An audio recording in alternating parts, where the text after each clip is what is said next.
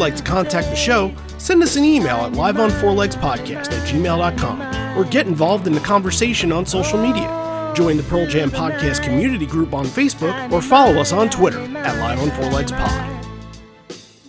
You know, we've been kind of playing for a number of years at this point, and I know we've had a number of gigs in this part of the world, this part of our country, but we tried to make the right decisions in regards to you, in regards to ourselves, and in regards to ourselves as community members and the whole deal. And sometimes we were right, sometimes we figured it out better the next time, but I don't know what we did to get this kind of response from you, and we really do appreciate it.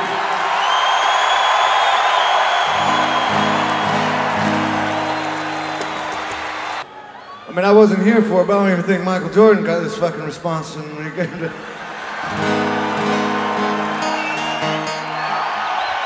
And away we go.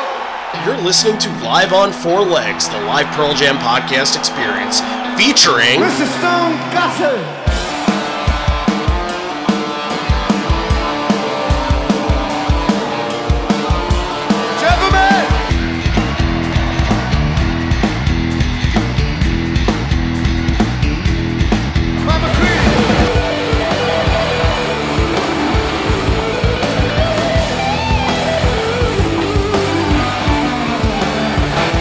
Fucking Cameron in the drum.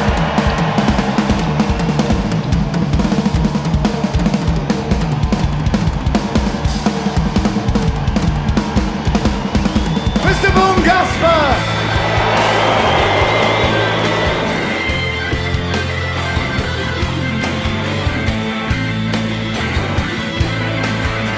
You can call me Al, you can call me Ed, you just fucking call me, why don't you?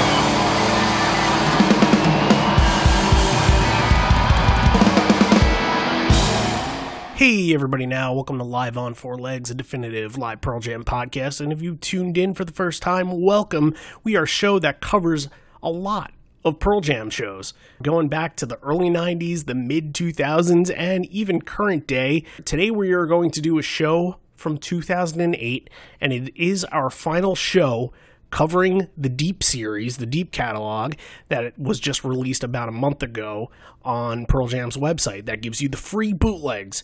Amazing. If you have Spotify, if you have Apple Music, you go to the website, you can listen to all the songs. We've been doing the last couple of years. We did 2013 last week with Spokane. We did 2003 with Buffalo. We did 2000 with Montreal. And we even did the Leeds 2014 show. So it's been a theme that we've been doing the past month. And this is the last one, 2008, Washington, D.C. Surprisingly enough, this was the last show to date that the band has done in Washington, D.C. So, for all of you that live in the nation's capital, this is the last time that you've had a chance to really celebrate Pearl Jam, and hopefully they can go back there in the future. However, we got an episode to do. Randy Sobel over here, John Farr over there.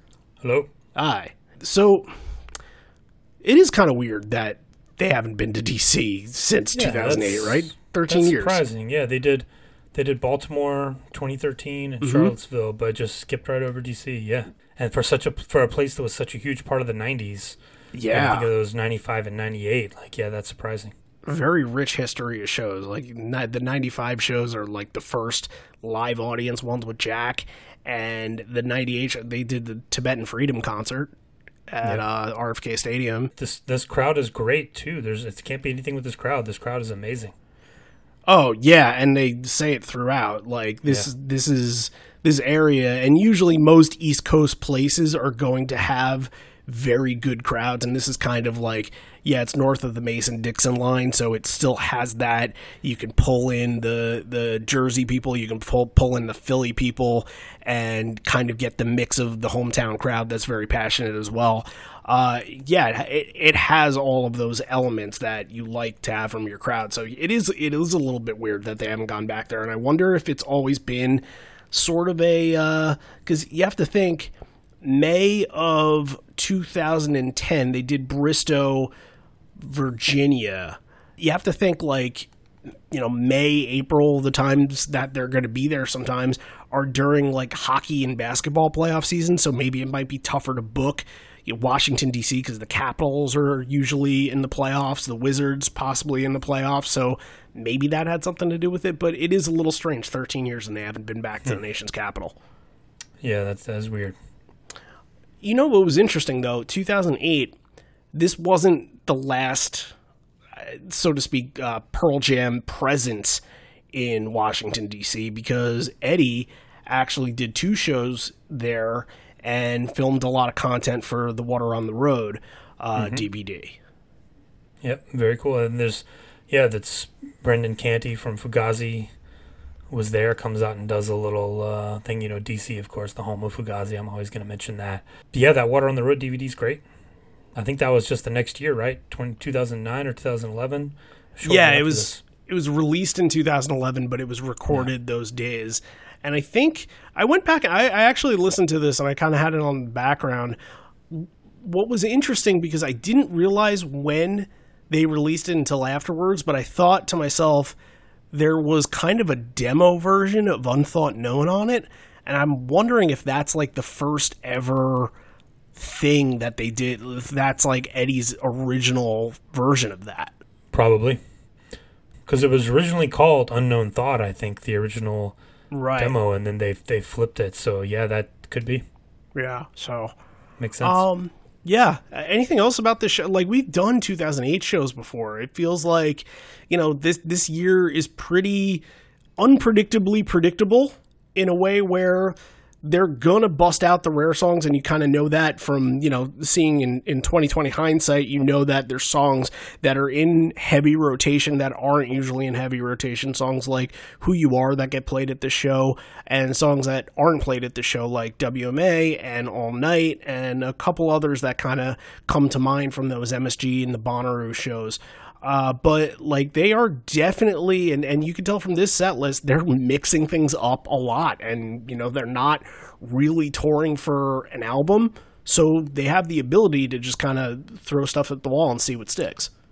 Exactly. Yeah. Whenever they do these tours that are kind of like the last gasp of the tour of the record before they go back into hiding and go back to the studio, you always get cool stuff.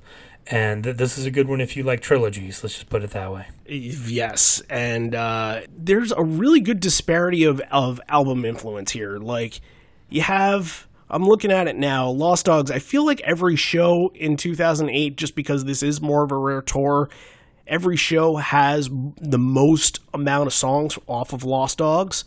So this actually has 5, and then the next is 4 with 10. And then you have 5 albums that have 3 songs that were played from those albums, and then Yield has 2 and Vitalogy has 1. So look at all these albums. You got Riot Act by Gnarl versus No Code and the self-titled Avocado record all have 3 songs from them. That's a really cool disparity. Like, you don't get that anymore. Yeah, almost everything's represented. It's cool. It's weird to see Vitalogy down there with only 1. Right, yeah. Yeah. That's kind of the outlier, and that usually doesn't happen because the 2 that you think are pretty obvious, you only get 1 of those 2. So that's kind of like that when we did didn't the lead show only have 1 Vitalogy song? Wasn't that there was one that we did recently, yeah. Yeah. So we've been Vitalogy light lately. I wonder if we have to go to a 1995 show. Oh, maybe we will. Maybe we will do that very soon. More on that at some point in the future. But yeah, this is, again, like, they're still kind of touring off Avocado. There's Avocado influence in this, but it's not. You're not getting all those Worldwide Suicide, Life Wasted songs right off the bat like you usually do. There's one, and it's kind of the one that has really stuck around off the album. Actually, the 3 songs that are played at the show are more the ones that have stuck around off Avocado, which is very interesting. And that just goes to show by this time, 2 years later, a lot of those had started to kind of fall by the wayside. They weren't really doing Unemployable that much very often. They weren't doing Parachutes anymore very often. Even like Inside Job hadn't really come and like had the prominence that it does now. And yeah, like you said, Life Wasted and Worldwide Suicide, like, they're around, but they're not nearly as prevalent in 2008 as they were in 2006. Right. Let's get the show started, let the show begin, and the way that we're going to begin, like I kind of mentioned before, there were things that were happening in 2008 that they kept going back to the well with, that were just sticking, that were working, that were really gelling, that people and fans had been asking for a long time. And this is actually very important because opening the show, and that opened the show 5 times on this 2008 tour, Hard to Imagine.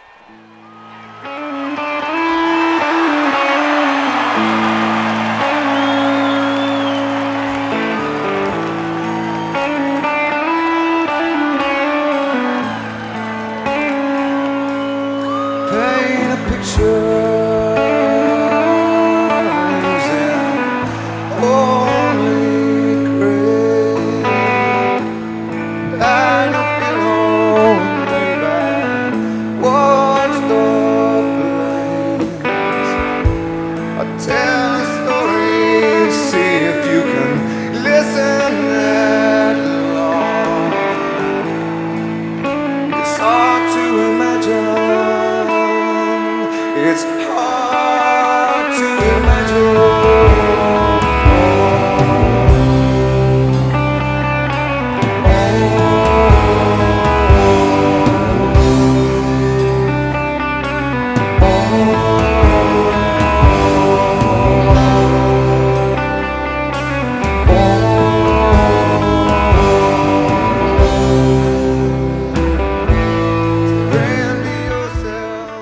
Hard to Imagine is important right now because very recently, last Thursday, we released a Hard to Imagine Evolution episode over on our Patreon. So, you know, there might have been some influence picking this show to say, hey, we can kind of package the two things together.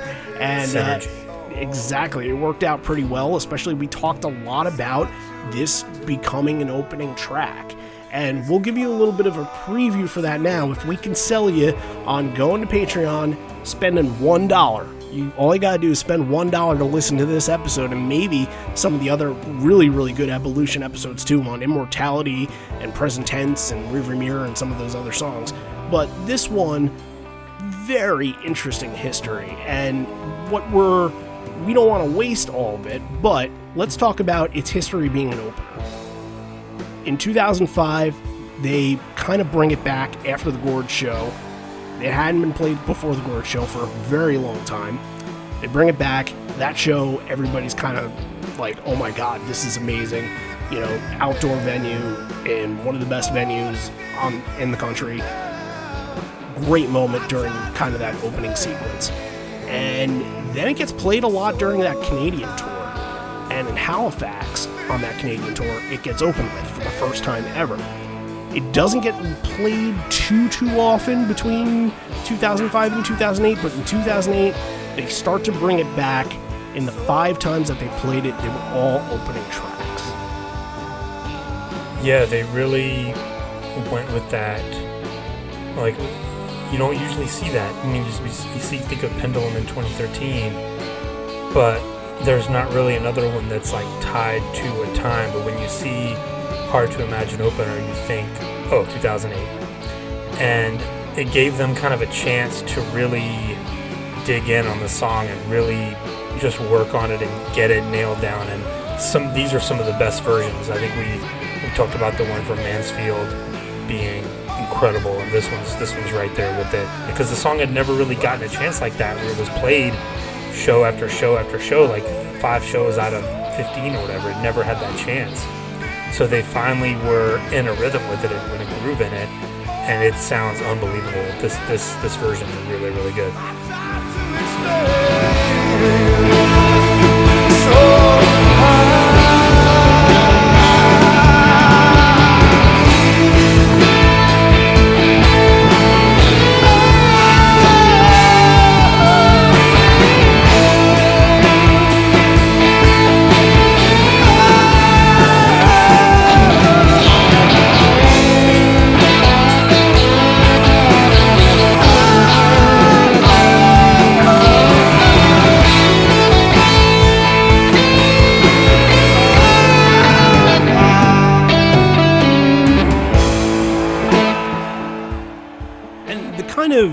comparison that you can make with this song and other opening songs kind of in their pantheon of openers is that it kind of has the same trajectory that Release has, where it kind of starts off and it kind of has you in a little bit of a trance-inducing moment where you're just kind of feeling the vibes of the song, and it's a very warm song. Like, the way that the song progresses, it just feels like the melody is just beautiful and you kind of get lost in it a little bit. So it continues to build, and when it has that big build and Ed comes in with those vocals that just shatter the limits of his expectations on his voice, like, that's when this song gets fantastic. And it has that comparison with Release where you get that big moment that I'll ride the wave, like this comes in and things are different. You know that that's such a massive, major moment, especially because there's so many people that are going to shows in this era that have not seen this song live.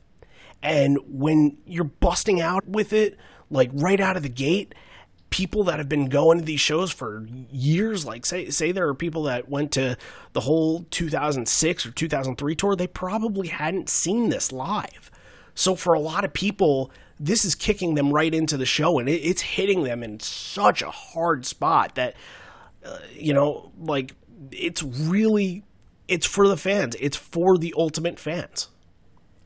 Yeah, and it's such a cool thing for them. Like you said, they're kind of at the end of an album cycle, so they're on this tour. They feel like they can kind of do whatever they want, try some different things, and this is just one thing. And I'm sure, I don't know if it was Ed or Stone or someone else was like, why don't we try Hard to Imagine a few times here? And they probably did it once, liked it, and yeah, it's one of those perfect opening songs that it sucks you in with that little guitar riff. By the time you get to that, that crash, and like you said, when the song opens up and everything kind of comes crashing down, it's a wonderful, wonderful moment and super special. I'm jealous of the people that got to see this tour, because getting this as an opener would have been amazing. And I think that it puts the show on a high for the first few songs. I think the songs that follow it benefit from having Hard to Imagine in front of it. Like, it makes those songs better. Yeah, I have to agree with you, absolutely. It just,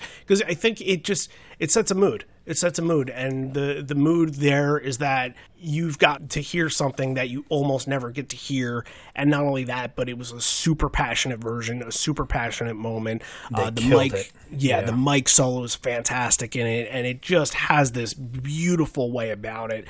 It's a sneaky top 20 song. We talked about it in the episode. We couldn't say enough positive things about it, and if you liked what we had to say about it here and you want to hear us talk about it more, patreon.com/liveon4legs, or search Live on 4 Legs on the Patreon app. It's the Evolution episode, Hard to Imagine, and we've done 14 of them now, and they just seem to keep getting better and better. And I thought that this one was really cool because it has this like rags to riches story, that it starts from basically nothing and turns into this song that we just mentioned that has all these incredible moments in it. It's the only one I can think of where you actually get to hear it, just the original germ of just a 2-second guitar thing from Stone that turned into this song, and you get to follow the whole journey of it. It was really, really fun. Yep, it's a powerful song, and it kind of gives you that out-of-body experience in the same way that some of those other openers do. I think it's elite tier opener along with Release, 100%. And like you said, it makes the rest of the stuff here feel even better, feel even larger, and it kind of gets the band loosened up a little bit, knowing that the crowd has really responded to them opening up with this. So they go into Severed Hand, Hail Hail, do the Evolution, and it's early energy in the show. Last week we talked about Severed Hand kind of being in that encore spot, sort of floating around here. In 2006, they would play it more around the 3 or the 4, but in the 2 is pretty common for it as well. And it's backboned by a great version of Hail Hail and a really good version of Do the Evolution too. Do the Evolution actually more than really good. The lyrical inflections on it were fantastic. Some of the best, like at least of the era. The way that Ed's kind of belting out those lyrics at the end. Oh my God. Oh,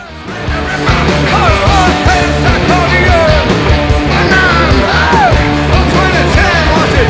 Come back on it.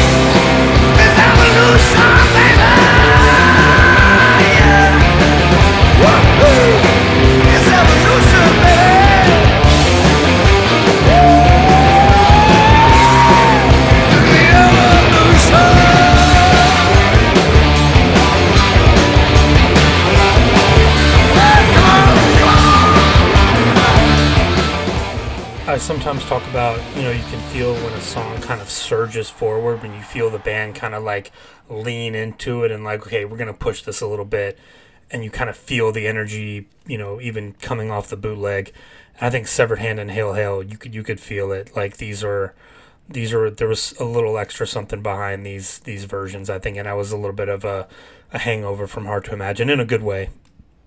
But they were still feeling some of the energy of the end of Hard to Imagine that kind of carried over. And these are some of the best, performances of Severed Hand and Hail Hail I've heard in a long time. And Do the Evolution as well. I think you'll see, if we end up doing a Evolution episode on Do the Evolution, you'll see that after 2005 and after those South American versions, it really, really jumped forward in their mind and really kind of got off on the front foot, and he really started getting into it. And yeah, this is another really good version. And again, Do the Evolution this early is always great. Gets the crowd going.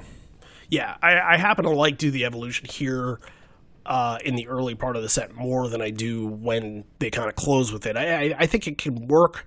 It's one of those rare songs that can work anywhere, but it's one you want to get jumping, you want to get going with it early on. Like, there's other songs that you can throw in here that do the same thing, but won't elicit the same exact reaction. I think Do the Evolution is one of those rare songs that wherever you put it in the set, you're going to get the reaction that you usually get from the song. So, yeah, there's one thing I want to bring up, that Mike just has a very specific sound out of his guitar at this show, and it's kind of rubbing off of some of these versions here, and it kind of lingers through the rest of the show. It's very good. Yeah, it's a thick, like rich, like full guitars sound great on this. Right. Obviously the one that is going to have the most of that sound is going to be Even Flow, but it really does pick up the set in such a good way. Really quick, Ed doesn't really talk a lot at this show, but small things that he does says are okay.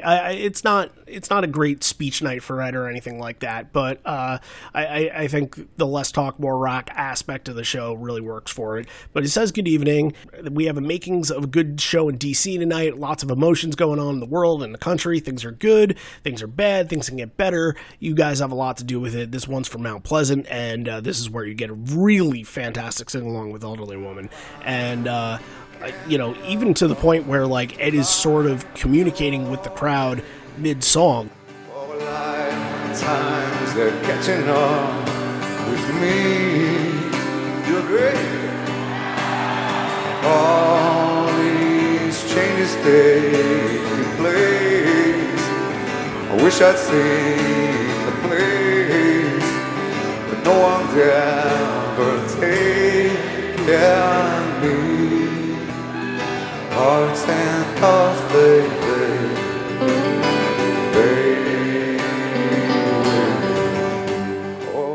The crowd sounded great, and it's funny the Mount Pleasant reference, because I think the Evens were a thing by this point. They put out one or two albums. They had a song called Mount Pleasant on one of their first albums, and then he shouts out Ted Leo. I think opened the show also from DC, so a couple of little cool DC references there, but.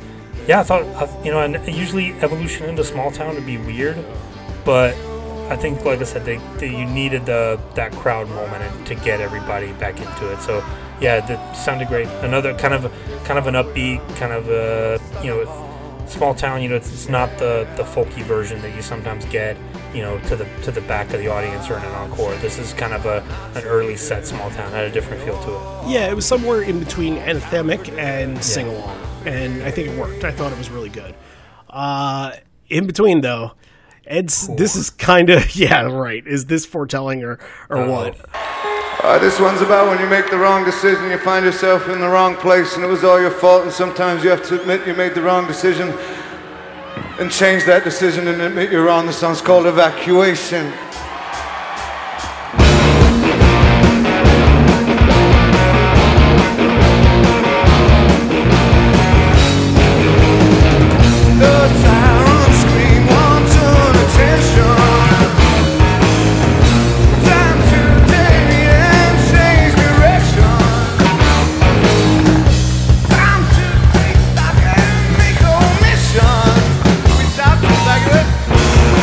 Evacuation!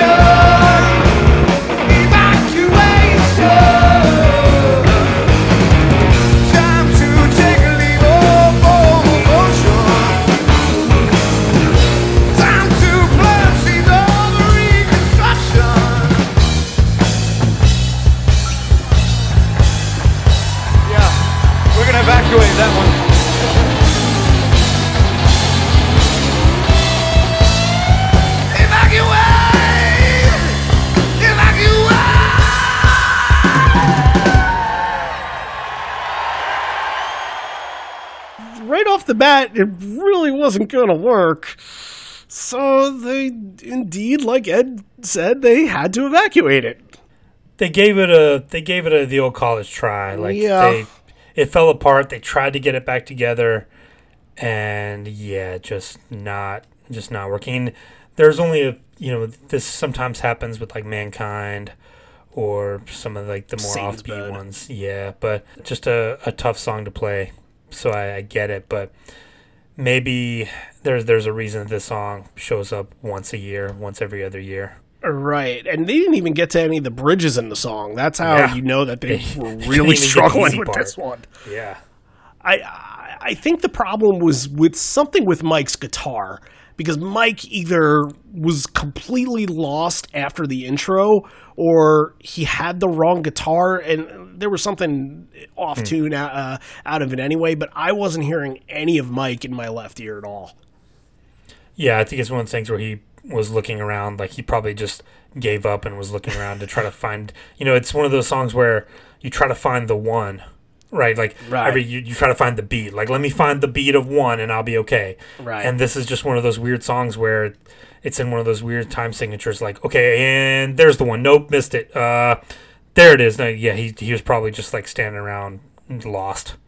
However, I think it was, the band did the right thing, not trying to get through a haphazard version of it. It's early in the show. You don't want to make asses of yourself early in the show, and they did it the right way. They were just like, let's leave it. Our next song is Corduroy. You guys are more interested in that anyway. Let's just kind of leave that to be what it is. It wasn't the full song. It was about a minute and a half worth, and that's fine because they obviously didn't have it. But at the end, they kind of were just like, all right, well, fuck it. It kind of had that like free jazz almost finish to it where they were just kind of fucking around with it. It just falls apart. And yeah, they're like we always say, they're adorable when they fuck up. Like you can't be mad at them. No one got mad on stage. Like no one threw their guitar down and walked off. There wasn't like a screaming match on stage. So yeah, it's just like, all right, well, we gave it a try. We'll move on. Right. Corduroy. They have a good attitude about it. We kind of know Corduroy just a little bit better. And they end up like Corduroy's a showstopper. So, of course, they follow up and they know they have to make good on their mistake. And they do. And it gets, what I thought kind of about this version was that it kind of had that feel to it when they're about to kind of at the end just rev back up into the finishing part. It really builds. It really gets into some juice of this version where you kind of, if you're there live, you're sort of kind of jumping around with it. You're about to kind of wait for the moment to explode. And it just has that perfect build to get to that moment. I thought this was a magnificent version to exemplify that specifically. It's very good at the end. I'll give you that. It really got this. That's what I'm specifically referring to. Yes. Yeah. But I thought this was way too fast. And this song, it just loses like some muscle when it's played too fast. Like it needs to be paced the right way. And I know I'm, deep fans of the podcast will think I'm doing a bit, but like picture like a bodybuilder, like one of those super muscle dudes trying to run sprints, and you're just like, this is not what you're good at. Just leave that to the other people. Like it felt too fast. It felt rushed. Didn't have the same impact, I think. Maybe. I don't know if I picked up on that. Corduroy is one of those where like I can dig it at any speed. I don't mind. So sure. Yeah, not terrible. Just I don't think it doesn't have the same kind of impact and the same muscle and the same kind of bite that it normally has. And there's going to be another one, a few songs later I'm going to talk about that the same way. But yeah, kind of a one of the themes of the show a little bit. This section that we get into now, something I don't think they've done before. I don't think they've done since. This is the I section. I, me, mine, referring to the first person. I'm open into I am mine into I got shit. We have never seen these three songs in a row before. I'm Open's only been played 13 times, so you almost never get that to begin with. And they're just kind of, it's 2008. They're just throwing shit at the wall, seeing if it works. And this feels like the tee up for what's coming to be later, because the one later, they're both fantastic, but the one later feels like, okay, this is a thing, and they're kind of making it apparent that it would be a thing. Nobody mentions, Ed doesn't say anything. Ed doesn't say, hey, this is for all of you I people out there. They just kind of do it, and if you're savvy enough to pick up on it, then you did. If not, then later you might go back and look at the set and see what they did in a couple songs later and be like, oh, okay, I see what they were going for there. I see what they were going for there. Yeah, well done. Yeah, this is one of those, like, it's just kind of staring you in the face. It's there, but you never think of these songs together as a trilogy. No. But here they are. I think they did it in the right order. I think this is the way to do it. Mm-hmm. And yeah, I think it's well done. I mean, I'm Open is obviously you're never gonna get the album version where he's goes off on that spoken word thing, but it's kind of cool. Like it reminds me a little bit of that, that Fargo 2003 version of In My Tree, where they came back and just kind of like played the one riff and he just kind of like improv'd over it and just kind of made up some stuff, and it ended up being really poignant and really kind of beautiful and great. And I thought this I'm Open is really good. I mean, they had brought it back, I think, 2006? They had finally started playing, or 2005, so yep. It was kind of in this era. So it wasn't the first time they'd done it, which could be kind of awkward, so this is the fifth. And yeah, I thought it was great. And I mean, I Am Mine, I always talk about I Am Mine, like, please, like, let this be the one where it opens up, and it's not. Yeah, but it wasn't. But I Got Shit is the highlight. I think you build the I Got Shit here, and it's an A+, fantastic version. Easily, I Got Shit is the highlight. Yeah. And that's not to say that I'm Open and I Am Mine weren't great, because I thought that they both were really good additions to the set. But I Got Shit was just kind of just out of the stratosphere of the other two. You just have Matt driving the pace while Mike is able to just go off again. And the Ed vocal run at the end sounds fantastic. And I think that's going to kind of come back into play in a song or two later, that I kind of thought, hey, that sort of sounds like what he usually does in I Got Shit. But the way that it ends, where Matt is just, oh my God, just completely drilling a hole into his snare. That was a really, really good ending of that song. Like, usually they can go off and they can kind of tear this at the end, but they tore this song a new asshole at the end of it. It was fantastic.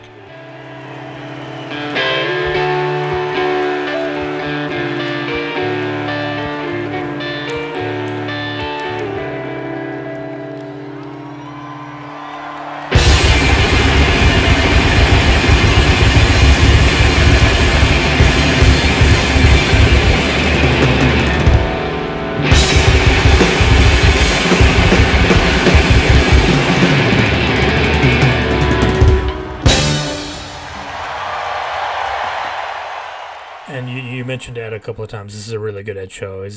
Sounds really good. Voice is in great form.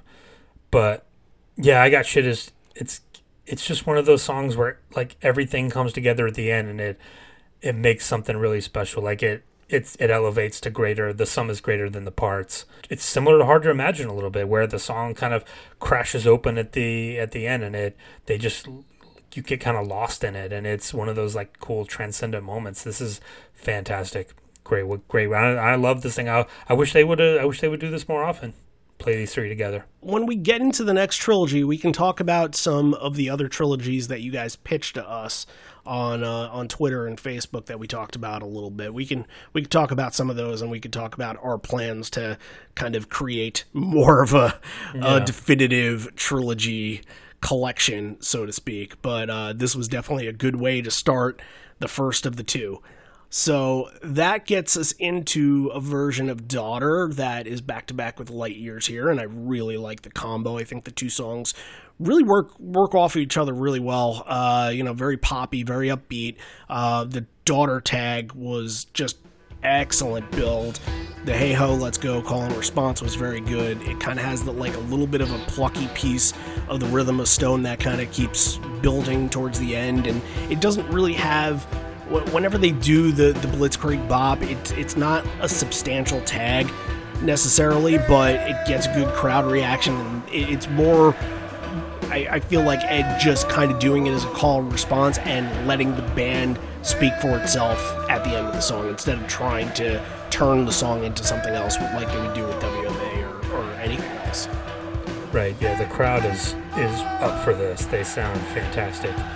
And I think it was Stone who was getting a little funky on the right before that, a little kind of a little staccato guitar riff there. Sounded very cool. And yeah, I think I like this. And you're bookending the kind of the weird trilogy of songs that don't get played very often with, you start off Corduroy, then you get into it, then you're coming out of it with Daughter. So it's not like you might have lost some people, but then we're getting right back into it. So here's another one that people know. So again, very, very good setlist construction here to kind of bookend that with some of the more popular songs. But Light Years is the one, the other one for me, that was just played too fast. It just didn't sound like it normally does. It needs the right pace to have that bite and to get that impact behind it. It just didn't have it for this one for me. Yeah, I actually like this version of Light Years. I kind of thought that, yeah, maybe it was a little bit too fast, but it differentiated between other versions that kind of have that groove pace, and it kind of felt like maybe there wasn't a moment for it. Maybe there wasn't.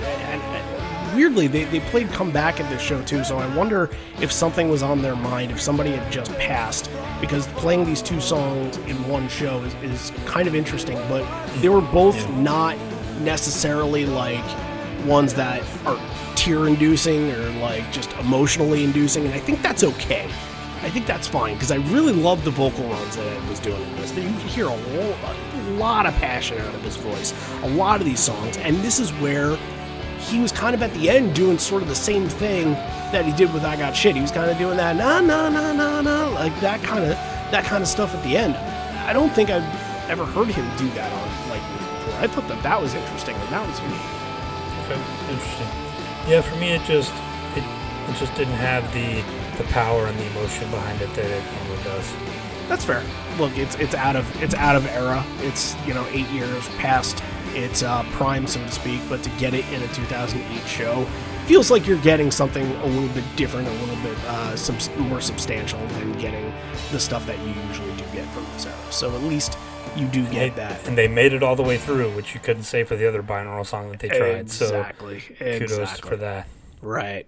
We go into the ultimate hit here, and we go into Even Flow, and like I mentioned before, Mike's guitar tone is very what was the way that you mentioned it before, because I can't remember how you were talking. Thick and rich and full, it's very much so. Yeah.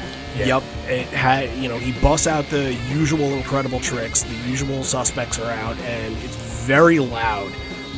Versions of Even Flow that you can tell are loud are you can kind of feel it right away, but this one was when you're sitting in front of the speaker. You remember those old THX commercials where they sit in front of the speaker and their hair is completely blown back. That was this version of Even Flow. You don't get that every single version of this song. Sometimes it's very good, but doesn't blow you away necessarily. I thought that this one blew you away more than normal versions do. Yeah, very good. And too, just like Daughter, Stone doing kind of an interesting counter melody thing underneath. Doing something, some unique stuff underneath. So yeah, very, very interesting version. Good on both sides. Speaking of both sides, at the time, there really wasn't much of a both sides because Republicans were in control, and at the time they were trying to get them out of control, and very shortly after this they would be out of control. And Ed talked a lot about how the administration wanted to allocate offshore drilling because everybody's spending $4 on gas right now. There are 40 million acres that have already been allocated that they aren't using, and they're trying to get 70 million more acres that they're trying to drill when they already have this 40 million. The politicians are businessmen where the stock stockholders and we need to hold them accountable, and said it would be great to get some color into the White House. And I think it was around this time where everybody kind of knew that Obama was going to be the candidate, and we were going to get ready for something a little bit different in this country. So it's interesting he teased this up. A couple shows later, the first show that I went to at MSG, he sings at the end of Wishlist. He kind of does this, I wish I was the vice president with Obama. He's our man. Like, he's getting into it at the time, and he kind of sees a brighter tomorrow. And you can tell within the next two albums that there is much more positivity than there was in the early 2000s albums. Yeah, a lot more kind of hopefulness behind it. But it's interesting, that whole speech kind of gets a mixed reaction. Like, I couldn't tell if some people in the crowd were not into it, or if they just didn't want to hear him talk politics, if there was that kind of a crowd. But if it's DC, there's some murmuring, like, in the crowd, like, we might not be behind this. But also, it was one of very few Ed moments like this. He doesn't have a lot of crowd addressing moments in this show. So if this is not a Uniondale Bush Leaguer for sure. It's not one of that, but just I don't think he maybe got the pat on the back that he was expecting. No, and maybe he wasn't even expecting that. Maybe he didn't really give a shit about that. Maybe it was just on his mind, needed to get it off, and that's it, go to the next song, because the next song kind of has a lot to do with what he just said. It's Green Disease. Green Disease, a little janky, like a little bit more distorted than usual, a little bit muffled. It took me out of the song a little bit, but it wasn't necessarily a bad version of it or anything like that. It just wasn't upper echelon, top tier Green Disease versions. And of course, it's out of 2003, so your expectations probably are a little bit lower for it. But of a song that I like, I there's a certain feel, a certain bounce that I like to get from it. I didn't really feel it that exact way here. Yeah, normally you need that kind of ringing guitar to kind of get the feel of the song. I didn't feel like this one was all there with that one. But we haven't mentioned Jeff at all, and this, I think Jeff was the highlight on this one. The bass really sounded good, really growled, and really was he was leaning into it. So that was the thing that stood out to me for this one. But yeah, another little double riot act here. Yes, and the way that we get to start talking about the second of the riot act is that we're in our second trilogy of the night, and Ed tees it up by saying, we got the I section, now the next three are all about you. That is very, very clever. Of course, in the Pantheon, you think of Leatherman, Better Man, Nothing Man, and there have been additions to the man. I think Man of the Hour has been thrown on at the back end of that. Yeah, Once Alive, Footsteps, obviously. Yeah, and that's not namesake, but those three always go together. Much later than this, you would get a family trilogy of Daughter, Mother, and My Father's Son was done, I believe, in Amsterdam in 2014. Not very often, but has been done. Let's share some of the ones that were shared with us on Twitter. We won't share all of them because we're going to do something with these. But we had, and sorry if I don't attribute this to people's names. I was just kind of haphazardly writing them down. But we have the Insect trilogy of Bugs, Red Mosquito, and Bee Girl. Interesting. I like that. How about... I call that the Pest Control trilogy. The Pest Control trilogy, yep. How about the Light trilogy? Light Years, Low Light, and Lightning Bolt. Okay, that's good. That's a good one. Theory of Relativity, Speed of Sound, Supersonic, and Light Years. Ooh, okay. We got some scientists in the crowd. That's a good one. That's a little academic in there. I like that. That was the high IQ one. Yeah. Compared to the rest of them. That's good. The Name trilogy, Crazy Mary, Dirty Frank, Jeremy. Oh, you could go even deeper with that one. You got Pilot and Lucan, Johnny Guitar. Oh yeah. Yeah.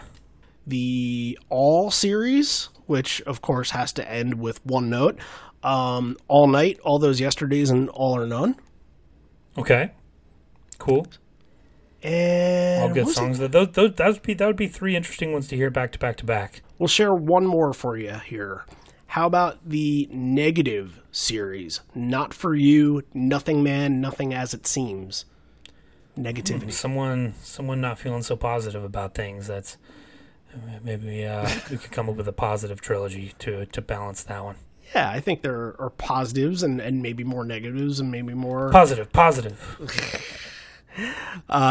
Look, I have about 30 that are sitting here, and after this episode comes out, probably the next day, we'll be releasing a Devo episode over on our Patreon that will be coming up with the definitive list of all the trilogies that we can come up with. So we're going to go as deep as we can. We're going to try to get all of them. We're going to try to get all of them, and if we don't, then hold us accountable and please reach out to us. But that'll be on our Patreon, patreon.com/live-on4legs. Now let's get into the U series here. And UR kicks this off. Like we mentioned, they're Riot Act songs back to back. And does it ever feel like Mike really has screeching solos at the end of this? Like this? Yeah, I almost feel like we never get that on this version. Like, I feel like they're more spacey, a little bit more atmospheric, but like this one feels like they're just blistering off his guitar.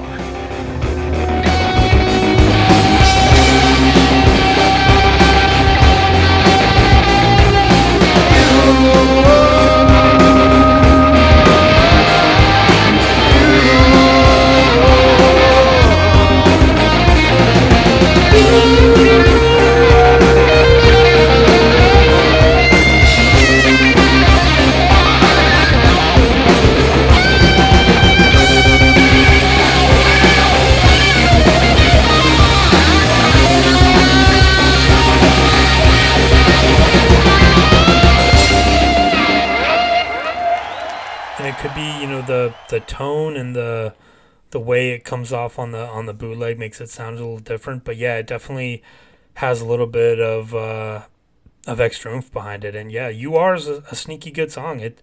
It's probably one of my favorite songs on Riot Act now. I have to agree with that. It was definitely in my top three. I mean, Love Boat Captain's probably not going to be beat, but I think I would go Love Boat Captain, Save You, and then You Are, or Thumbing I think My I'm Way right there. Tied. Yeah, I think I'm right there with you. Yeah, I really like this version, and surprisingly enough, with all the rare stuff in the show, and there's going to be one other song, there are two songs that were tied for the most amount of time that they've gone in between shows, and this is one of them. The last time that they had played it, 23 shows it took for them to play this.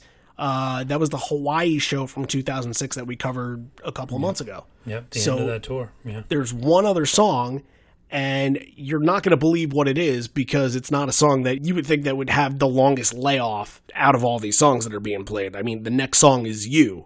You's only been played 24 times. That was the 19th performance at this show. You would think that, hey, maybe at this point it would have gone like 100 shows without playing it, but no, it was only a couple. They played it one other time that year. So that's 2008 for you. Yep, exactly. You just kind of, it's unpredictably predictable. But here, I think we have to give this the nod of song appreciation for the week because we really haven't talked about this one a whole lot.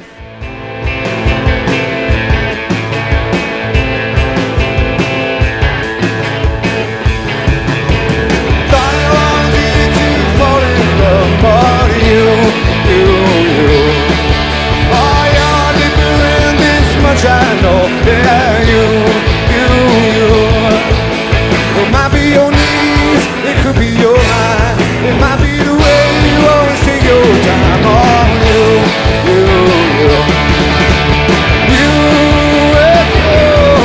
It's always you. Oh, you. It's always you. I never know how much to say with you. You know, like alternate universe Pearl Jam that we can go off on about, you know, for days and for weeks, for months. Like, it is one of those songs that in an alternate universe would be a #1 hit on the Billboard charts. It's a pop song, and it's a really catchy pop song at that. I think, you know, going back to something real deep that we've done before, another Devo episode that we tried to attribute covers, like what bands would work covering other acts. For this song, we picked Taylor Swift. And it makes a lot of sense because it's very upbeat, it's very catchy, like she can kind of extend her vocals on it, and it would sound really good. It's a pop song. You can picture that kind of like dance pop beat behind it even. Yeah, absolutely. Yep. Yeah, if this had been on Yield, yeah, like I could see this getting like mainstream airplay for sure, because it's just like a kind of simple love song. And I think they tried to make it weirder with that intro, like that. Right. Like it's got kind of that intro. This is going to be one of the weird songs, but then it kicks in and you're like, oh, this is. I think he wrote it in something like 10 minutes or something. One of those that we've wrote it on a napkin kind of songs. Yeah, but again, you've talked a lot about Ed on the show, and I'll throw that in here too. It sounds really, really good, just nailing these vocals, and this is not one that they play very often, first of all, but not one that he normally like goes all out on. But yeah, this sounds really, really good. And again, like kind of in the middle of the song, just sort of improving a little bit, and that you get yours, I'll get mine, fuck that, like just having cool little moments where he can kind of change the song. And I think for people that have been to this show, there are a lot of little things from this show I feel like people will pick up on and remember specifically this version being from the show. I think there was something in Corduroy that we forgot to mention, that the "Can't Buy What I Want Because It's Peace" line was at the end of that chorus instead of in the middle. Yep. And I feel like that could have been a memorable moment, but this for sure, like of course, it's in the middle of a pop song, he just screams "fuck that!" Like that's a great moment. They're having fun with it. I can picture him just dancing around. We don't have video for this show, unfortunately. There's a few scattered around, but I can picture him just dancing around and going nuts on it. Yeah, and even the drums get pretty insane at the end of the song. Like it starts to kind of get a little gritty at the end there. I like it a lot. This is, I mean, I don't think this was on my, going back to the Devo that we did, I don't think this was in my top 25, but it's probably in my top 50 favorite songs. Yeah, that's interesting to think about. I don't know if I'd put a price on it, but it has grown on my list. The last show that I went to, they played it obviously, and it's one that I don't think I ever expected that I would get, but I was very pleasantly surprised and happy that I got with it afterwards, because especially they were supposed to play the other Yield B-side, Leatherman, and then switched it to You. I thought that was a good switch for the collector and me. So to cap off the You series, the You trilogy, is Who You Are, and this is one of those songs I mentioned before.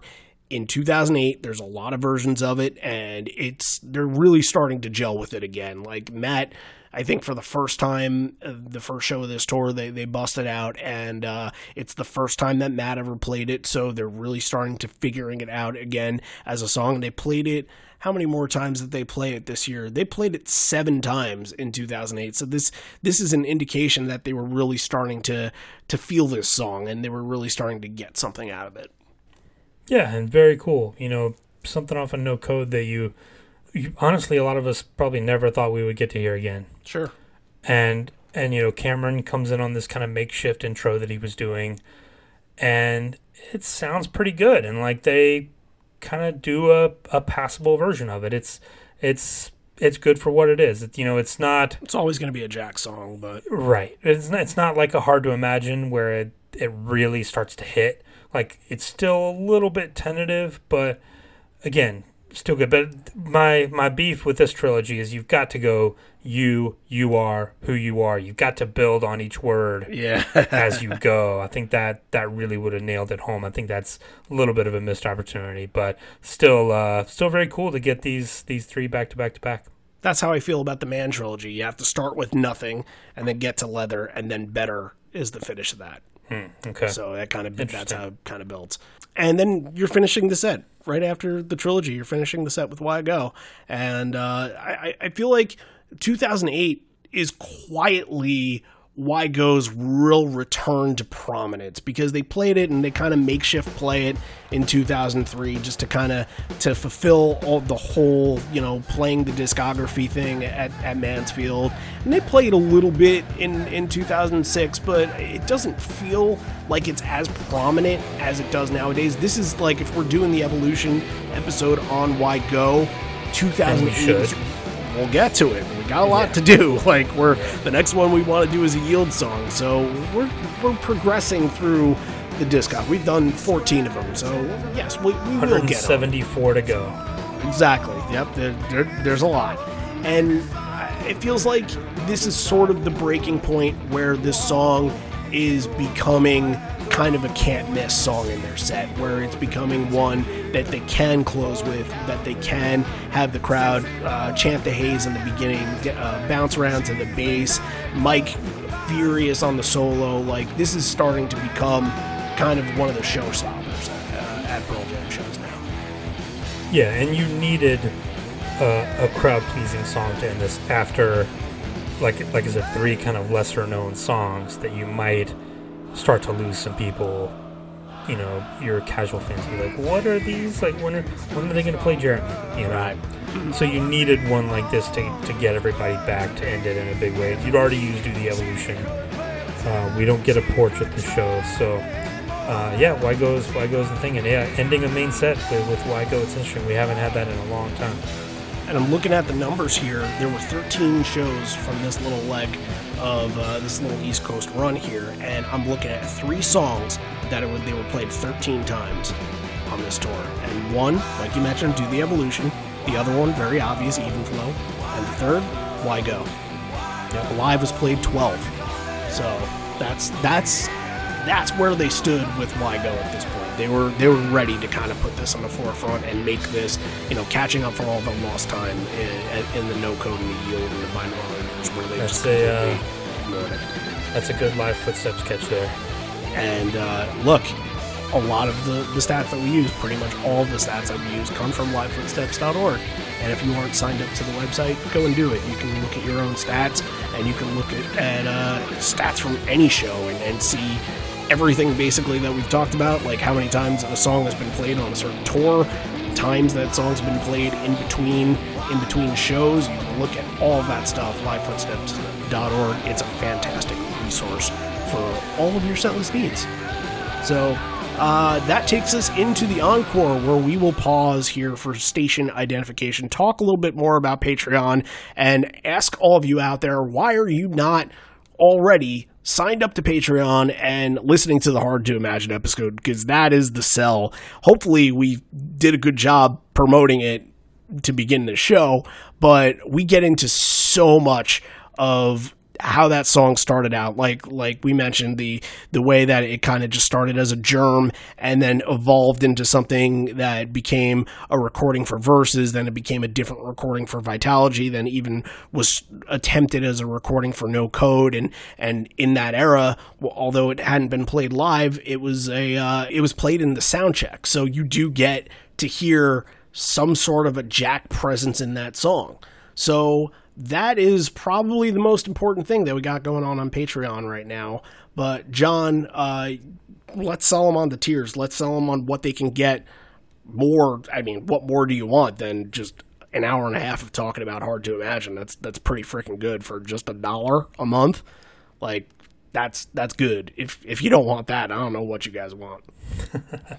Yeah, if you've heard us talking about these kind of episodes and the set list drafts and the bridge school things, and we've been doing a lot of times, we'll just decide to throw something up there, something for fun. The Devo episodes that we talk about, all that is available for just $1 a month. You can join up on Patreon as a bonus leg. You get access to all the extra audio bonus content that we put up there. That's all there is to it. $12 a year, and you can listen to all the extra stuff that we're doing. And we have a ton of bonus leg people. They're all fantastic. It would take me too long to go through and list all their names, but they're absolutely essential to what we're doing here. So fantastic job, and I hope you guys are enjoying all the audio content. We just makes us want to do more and more. If you've heard that and you want to bump up, you maybe feel like, oh, this is interesting. Like there's a show that I went to that I think would be really good for them to cover, but no one ever talks about the show that I went to. Or there's a really classic show that I think they're missing. They need to talk about that one. Like then we have the $5 tier, the Gigaleg tier, where you can actually request a song for us to cover. You can come on the show with us and talk about it. And we're trying to cover a lot of those this year. We've had a lot of guests come on this year and talk about shows. We're going to have another one coming up next week. And, we're getting through a bunch of those this year, and that's a lot of fun. It get kind of a different feel to the show when you guys get to pick the shows instead of us. And then there are the people who are donating $10 a month to the show. Those are the people who are helping out with our, website project and really, dialed into the show and really want to support the show and help it out. And we're super appreciative to all those people. That's the Horizon leg. You get access to all the other stuff. Plus, you're going to get like a kind of an executive producer credit on the website. We'll do a profile episode on you, which we've done 5 or 6 of those. Those are always great. We get to talk to kind of our Horizon like patrons about their fandom and how they fell in love with the band, and we kind of pick a song for them to pick from their live history to play, and those are always a lot of fun. Some of them have been kind of super intense and emotional, which was unexpected. So. Oh yeah. Yeah, those have been great, and just more to come. So those are the 3 tiers, like you said. Patreon.com/live-on-4legs, number 4, or search for us on the Patreon app, and it'll pop right up. Now's a great time to join in because there's a lot of stuff going on.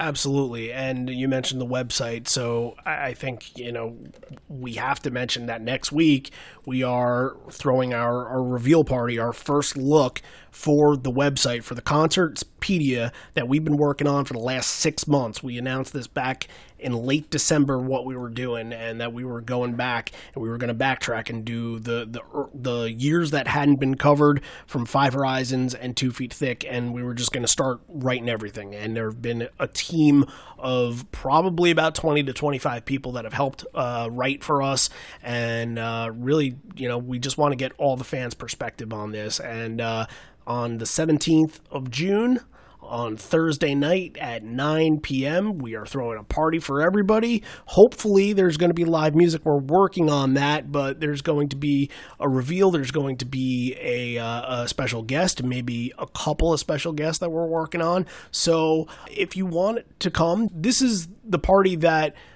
we promised for getting to 100 patrons. This is the patron party that we promised, but this is open to everybody. You don't have to be a patron to join this. Anybody can come, anybody can celebrate, and this is just another, like we did at Christmas, a celebration for the fans, and just want to show you guys what we've been really working very hard on getting out there and getting for you guys with this website. So that's June 17th at 9 p.m. It's next Thursday. Please, hope to see you there. What you got to do is send us an email, get in touch with us on social media, and just say, hey, I want that link on the day of Thursday the 17th. The closer that you send us a message on the day of, or if you're on Patreon, we will post a link to Patreon, but on the day of, send us a note. We will get you that link that will get you in the room. We are probably not making that public, but we will post it to Patreon, and we may post it in the Pearl Jam podcast community group since it is a private group, but we will not be making that public to our Twitter. We will not be making that public to our public Facebook page. So if that is something that you want, get in touch with us directly. That should be fun. June 17th at 9 p.m. Eastern Time. All right, back to the rock. And really, in this era, it's kind of a crapshoot. You might get a song that would ease you back into the set, but I don't think Comatose into Sad into Given a Fly really eases anybody anywhere. This is like, okay, we're back. Let's go. Yeah, like you had a little bit of a breath, and now really back to the rock. So Comatose sounds fantastic. This is the era. This is just about the tail end of the era that Comatose starts to.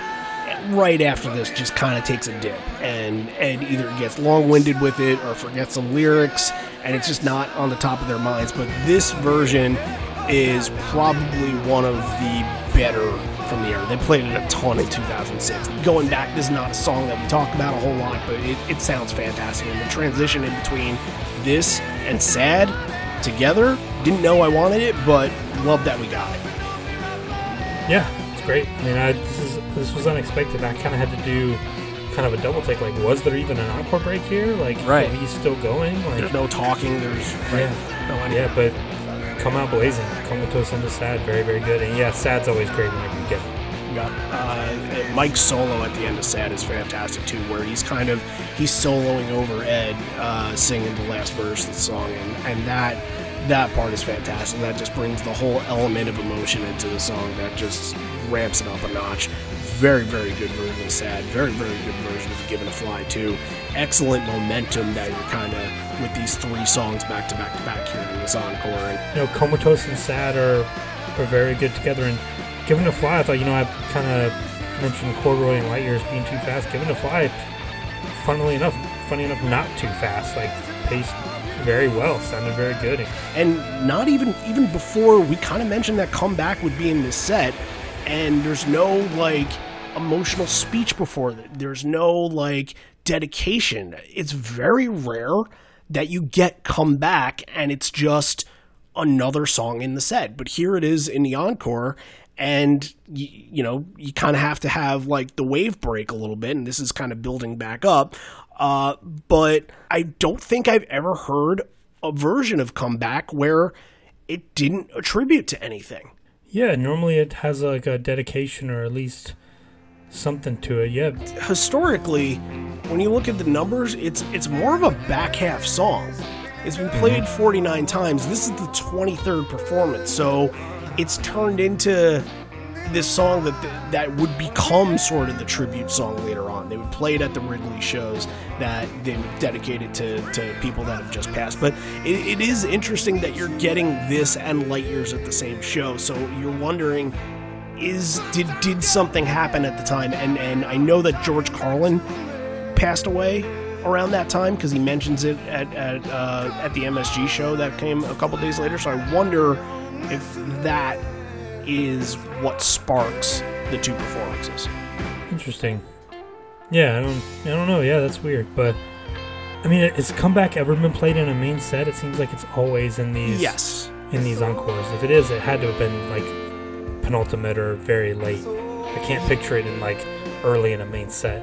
Oh, the Wrigley show is kind of an anomaly, but 2013 it was in that pre-rain delay section. So yeah, that was the only time that I can think of that it kind of happened in that spot. It was very different because he had a whole speech beforehand, and somebody that was supposed to be at the show that couldn't be there. It was dedicated to them that had passed away. So I mean, but that's like a powerful moment, and you're mentally preparing for those emotions. And while this was a very passionate version of the song, it kind of had more of an outro than it usually does, with Ed and Mike working right alongside each other very well. Mike extending things longer than the actual outro usually gives you on this, but without the emotional investment, it just kind of becomes another song, even though a very good performance. Yeah, and then back to the rock. Exactly. Right, back to Grievance, and there's again no talk. Like, it kind of gets off to a rocky start. Like, it doesn't exactly have that like beginning bite to it. Like, there's some element of it that's missing before it really smooths out kind of in the middle of that verse there. But it's binaural song number 3 at this show. That's an interesting note. The disparity of albums here just keeps going on. Like, to get Sad this late and to get Who You Are in the main set that late, like, you're still kind of pulling from these albums like here. And again, the screech in my guitar, it's there. Like, that's kind of the defining sound for the show for me. Definitely. And I think it was Cameron who was like a little bit lost. It was like, come on, pick it up, come on.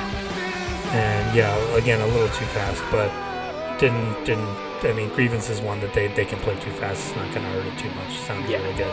Nope, no problems with it at all. Black and Rearview Mirror, it's the second week in a row that we've been lucky enough to get this combo to finish off an encore.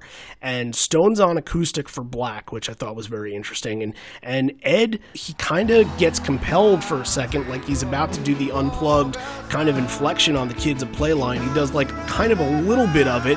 he's listening to the crowd in this, and he's listening to them respond, and he's kind of giving them moments back and forth. He's letting them do the I'm spinning, whoa, I'm spinning, and there are key pieces of this that, like I said before, when you listen to this boot, you remember those moments from this show. I feel like a lot of people will remember this version of Black just for a lot of that response and a lot of that back and forth with Ed.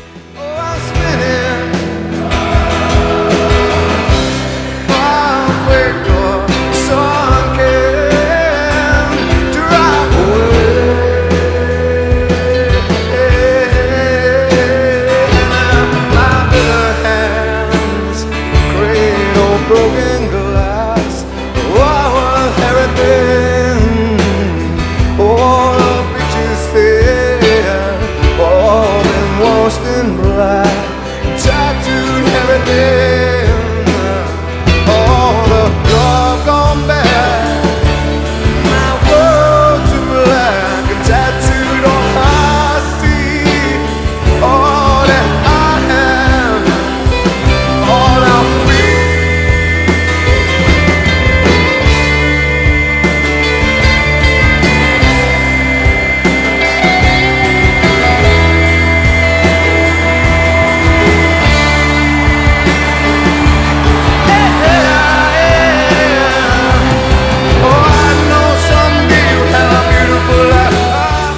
This is one of the best, and I know I say that a lot, whatever. This Black is top 10, top 15 that I've heard of all time. Like you mentioned, it's got that acoustic feel to it. The piano, Boone's piano is really prevalent, and it gives it almost kind of a timeless feel to it. Like you feel like you're almost listening to like Dylan in like the mid-60s, or like the Stones or something, like a Wild Horses, or You Can't Always Get What You Want. This Black is unbelievable.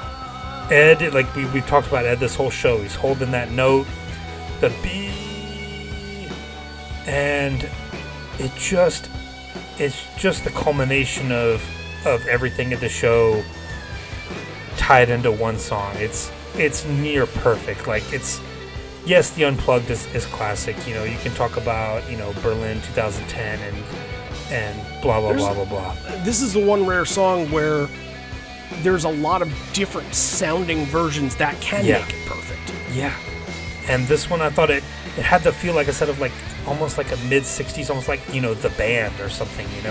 You had the feeling like it had a different feel to it than it normally does, but it no less good and no less passionate. And Ed goes off on the We Belong Together, thought we belonged, and that's always special. It's a fantastic tag, the improv at the end, and this just had everything. I mean, I'll go ahead and spoil it. This is my number one moment from this show. This is absolute highlight. One of the best versions of Black I've ever heard.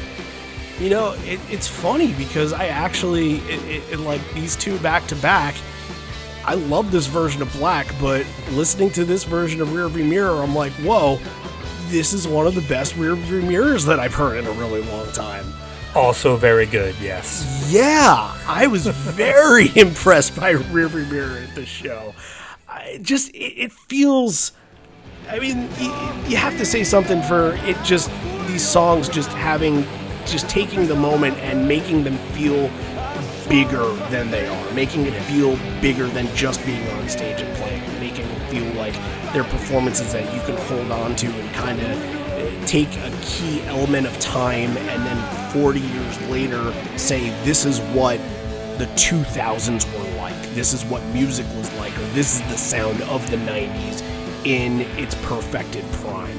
And Rearview Mirror, it just has the blistering fast pace to it, which you mentioned there was a blistering version of Corduroy and there were faster versions of other songs like Light Years, but like this just ramps up, gets to a big moment. Matt is really setting the tone, making it feel huge, and then it kind of, there's a solo in it too. It's a legit solo that's happening in the bridge.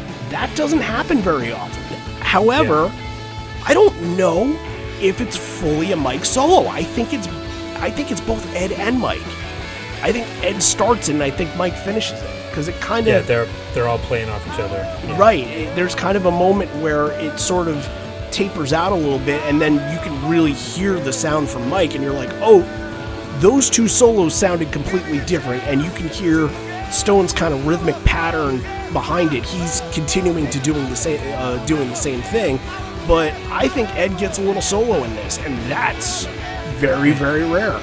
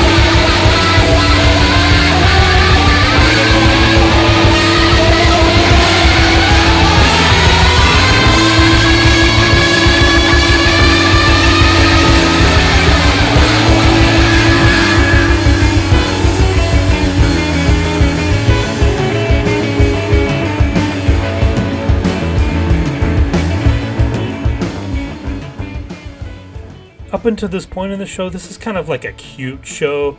Like, we're opening with Hard to Imagine. We didn't get through Evacuation. Ha ha ha. We got this I trilogy. Sneak that in there. We got this U trilogy. Ha. We're being cute. We're being a little tongue in cheek. And then you get to the song at the end of this encore and it just hits like, oh, okay, they can just do this at any time. Like, they can just break out these heavy songs that just destroy you. Like, I was not expecting that from this show, you know. And Rearview Mirror, like, again, Jeff comes right in with that bass run right when that jam starts. Just like in Black, Ed's going off on the Forget, and just riffing off of that. And I think the main thing I wrote for this was just, goddamn, like, just two spectacular songs in a row, two fantastic performances, two of the highlights. Yeah, upper echelon from the songs that should be upper echelon.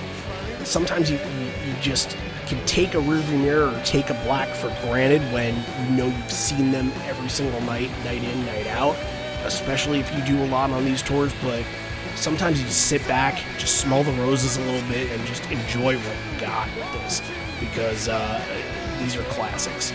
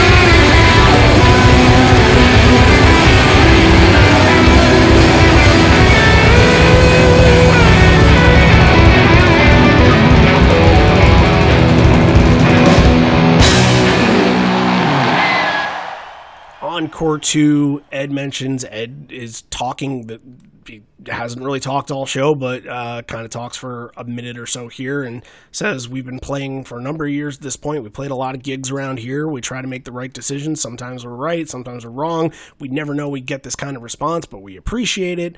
And even though he wasn't there for it, he didn't think Michael Jordan got this kind of response from the crowd in D.C. So that's I mean, that's a random reference, but okay. Yeah. Washington Wizards era of Michael Jordan that definitely did not get a Last Dance documentary about it.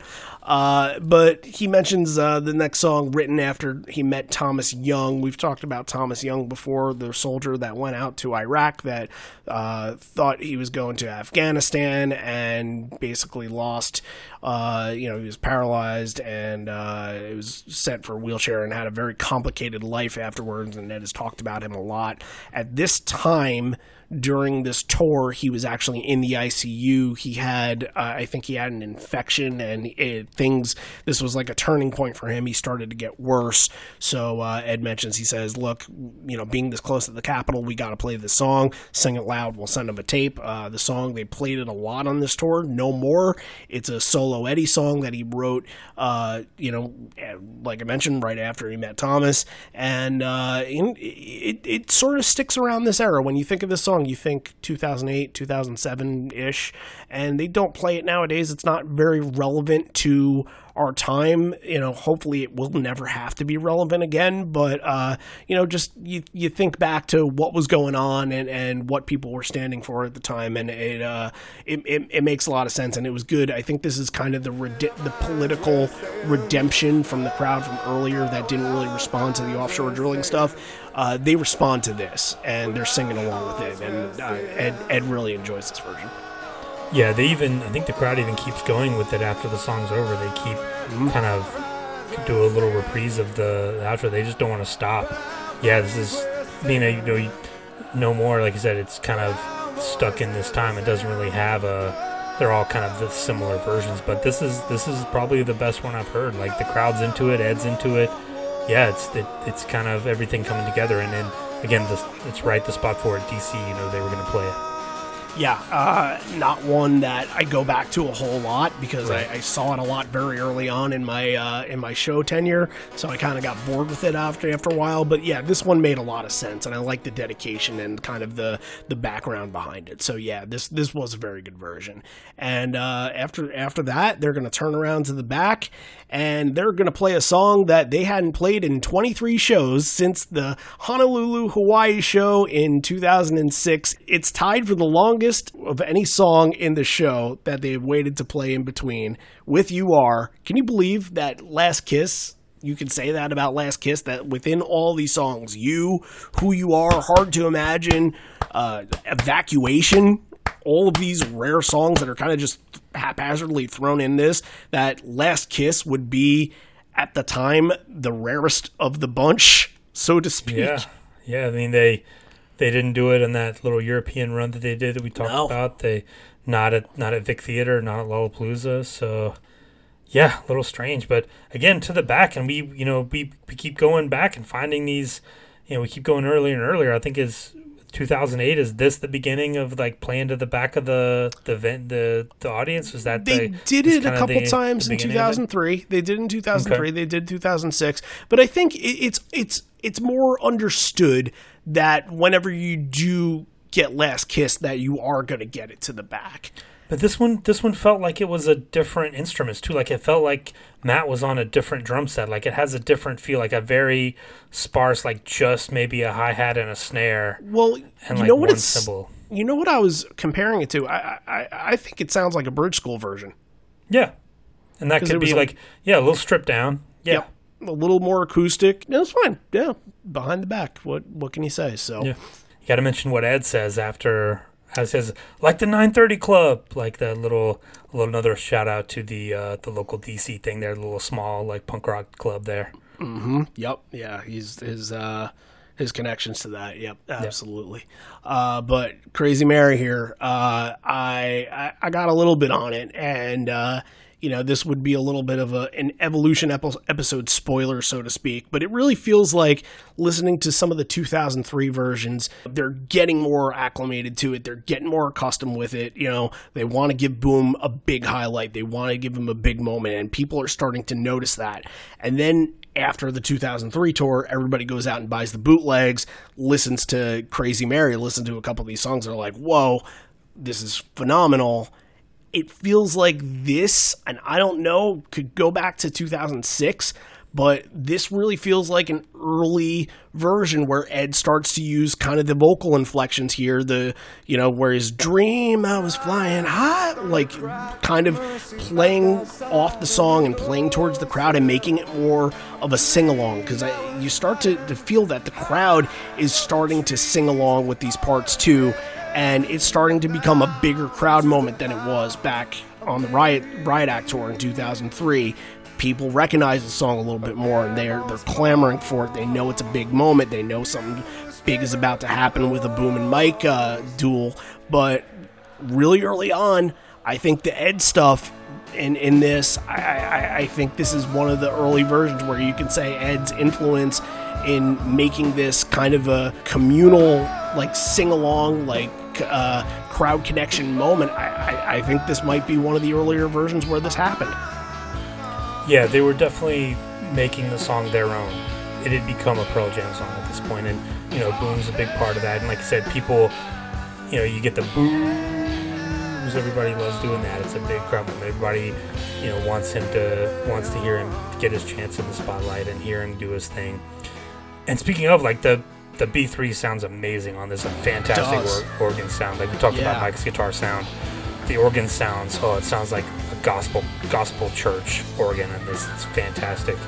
And the duel between Boom and Mike is just super fun. You can tell they're just smiling and laughing and pointing back and forth. And you take it, and just playful and fun, and just a great moment in the show. There was some collaborative moments in that too, where it was both of them playing at the same time, kind of sharing the spotlight, and then kind of one going off and the other going off, and then Boom really ends the song. Boom ends it out instead of Mike ending it out, and I would say I would give the nod to Boom on this. I know you usually give the nod to Mike, but I think this is a Boom one. I do. I don't know. I think that Hawaii one is the only one that he gets absolute credit for. I think these other ones, Mike's just touring with him. Yeah, Mike could absolutely bust it out if he wanted to.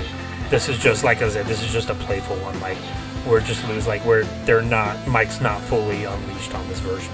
But Boom is, and that is a special moment for Boom. And Ty at best gets the chant right afterwards. And the way that we end the set is a little bit kind of bread and butter.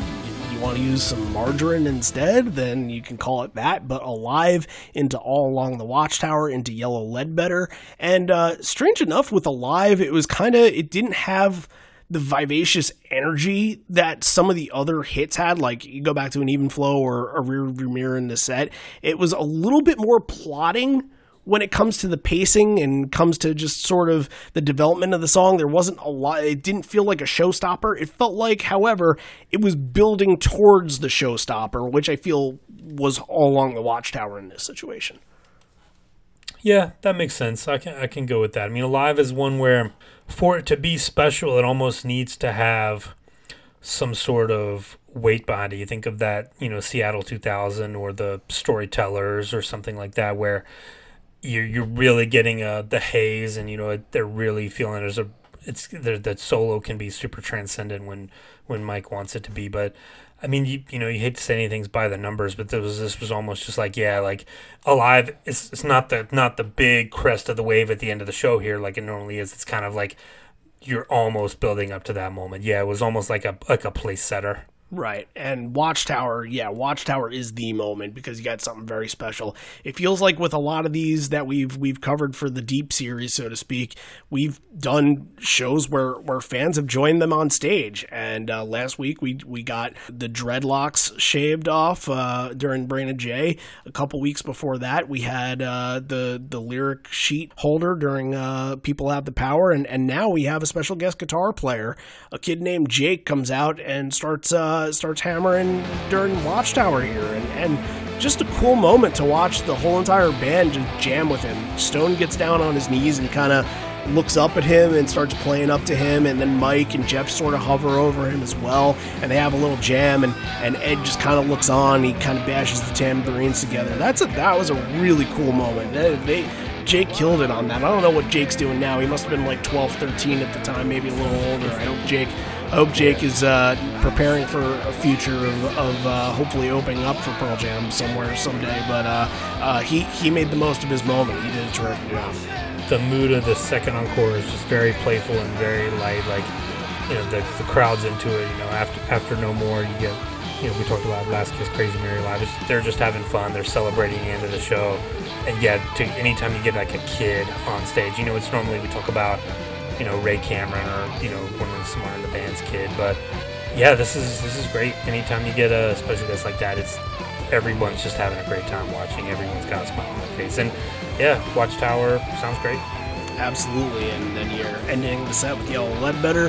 When you're in the nation's capital, you have to end the night with the national anthem. It's pretty much a requirement, and they hadn't returned to DC since. So hopefully that next show, for all you DC people out there, you'll probably get a Star Spangled Banner, you would think. But of course, it's Mike just going off and doing his thing and making a feedback final drenched. Yeah, this goes on and on and on. Mm-hmm.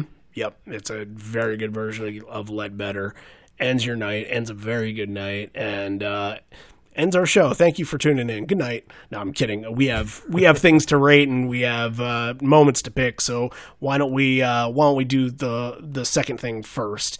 Pick your top three. We already know what your top one is. So talk about the other two. My number 3 is going to be just the trilogies. Again, a cool idea, and I'm kind of glad that they didn't like make a big deal out of it. Like, here are these 3 songs, and here they all have the same thing. It feels like if he would have done that in 2021, in this year, he would have done that. Yeah, if he would have been more dad-ed about it. Right, but that's almost like kind of a cool thing. Like, if you know, then it's cool, and it's cool. But if not, then okay, it's just these 3 songs, no big deal. So that's my number 3. Hard to Imagine is my number 2, and Black, number 1. I am going to say that Hard to Imagine is probably my number 3. I Got Shit is my number 2. I just thought that ending really stuck out to me. Just especially Matt on that, just revving up at the end and really pounding through. And I'm gonna go Rearview Mirror for my number 1. And sure. It might sound chalky, but hey, this was a damn good freaking version of Rearview Mirror if I ever heard one, which I've heard probably about 200 to 300 of the 500 to 600. So I have heard me a few versions of Rearview Mirror before, and this one definitely is a standout. Now we get to talking about a bit of a rating. So where would you place this on 1 to 10 scale? Yeah, this is interesting because, like I said, this is almost, it kind of had the feeling of like a cute show, like not a great show. Mm-hmm. Because you get, like, you know, Evacuation is obviously kind of an oops moment. Not great. But, you know, some of, like, the Corduroy's too fast. Light Years is too fast. Didn't really have the same impact that you want. It's a weirdly balanced set list. Like we talked about, you know, equal amounts of Binaural and Riot Act and Yield and 10 and all that stuff. And not only one Vitalogy song, which is a little strange. But they make it, like I said, once you hit Black in that encore, it turns into something special. So I was originally thinking like 7.5 for this, but I'm gonna bump this up to an 8.5. Yeah, that's exactly where I was with this. I don't think it quite hits the 9 territory. There's just like that. There's not a lot of wow moments. There's a lot of, hey, that was really good, very excellent moments. And I think this is one of those shows, sometimes we do ones that it feels like if you were there in person, you would like it a lot more than just listening to it on the boot and not having the same attachment. So that's where this falls a little bit short, but I feel like if I were at this show during this time period, it probably hits the 9.5 level. I think it does get to be that good because people still talk about this show. Maybe it's because you got to cross a lot off on your Stat Tracker app if you were there. Absolutely, and maybe it's because it's the last one they've done in DC, but people still talk about this one, and I'm right there. I think it's an 8.5 show, which is a very, very good show. B+. Yeah. Absolutely. Yeah. Okay, so that is it for our Deep series. Hopefully you guys are utilizing the website and utilizing the bootlegs from the Deep years. Like we mentioned before, it's 2000, 2003, 2008, like we did today, 2013, and 2014, and shows from all of those years, actually I should say, and the lead show from 2014, and shows from all those years we have covered in the last couple weeks. And if you have just tuned into us because of Deep, thank you, and hopefully those reviews have convinced you guys to listen to these shows, because we work very hard on giving you the best moments and spotlighting those moments. Speaking of that, like we mentioned before, we're doing this party on the 17th. If you want to come, please email us liveonfourlegspodcast@gmail.com. Send us a message on social media, wherever. We will send you a link to get to this Zoom party so you can see our write-ups for our brand new Concertpedia. That's what it's all about. We'll have 2018 and 2016 tour years ready for you guys. That should be very exciting. Next week, speaking of 2018, right before, the day before the Zoom party, we're going to release a 2018 show, believe it or not. We're going to be doing Rio 2018, and we're going to have a guest on that is one of our current patrons. So he was at the show, but he lives in America. So this is going to be an interesting story to see why he chose Brazil to go to. He's been to a lot of shows, so we'll definitely get some takes from him on that. So should be exciting. Rio 2018, and if you're thinking Rio, you're probably thinking, maybe there could be some special guests from the area that could possibly come on, and maybe keep that in mind, because we might get a little pop in hello. So until then, we've had fun covering this one. We'll be back next week. Rio 2018. We'll see you then. This may be the end.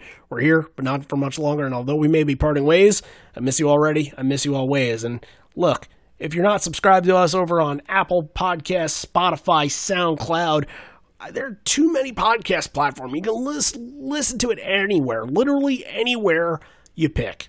You can listen to it. And also on Patreon. You can listen to on Patreon if you want. The Hard to Imagine Evolution episode. If you haven't listened to that yet, tune in. It's fantastic.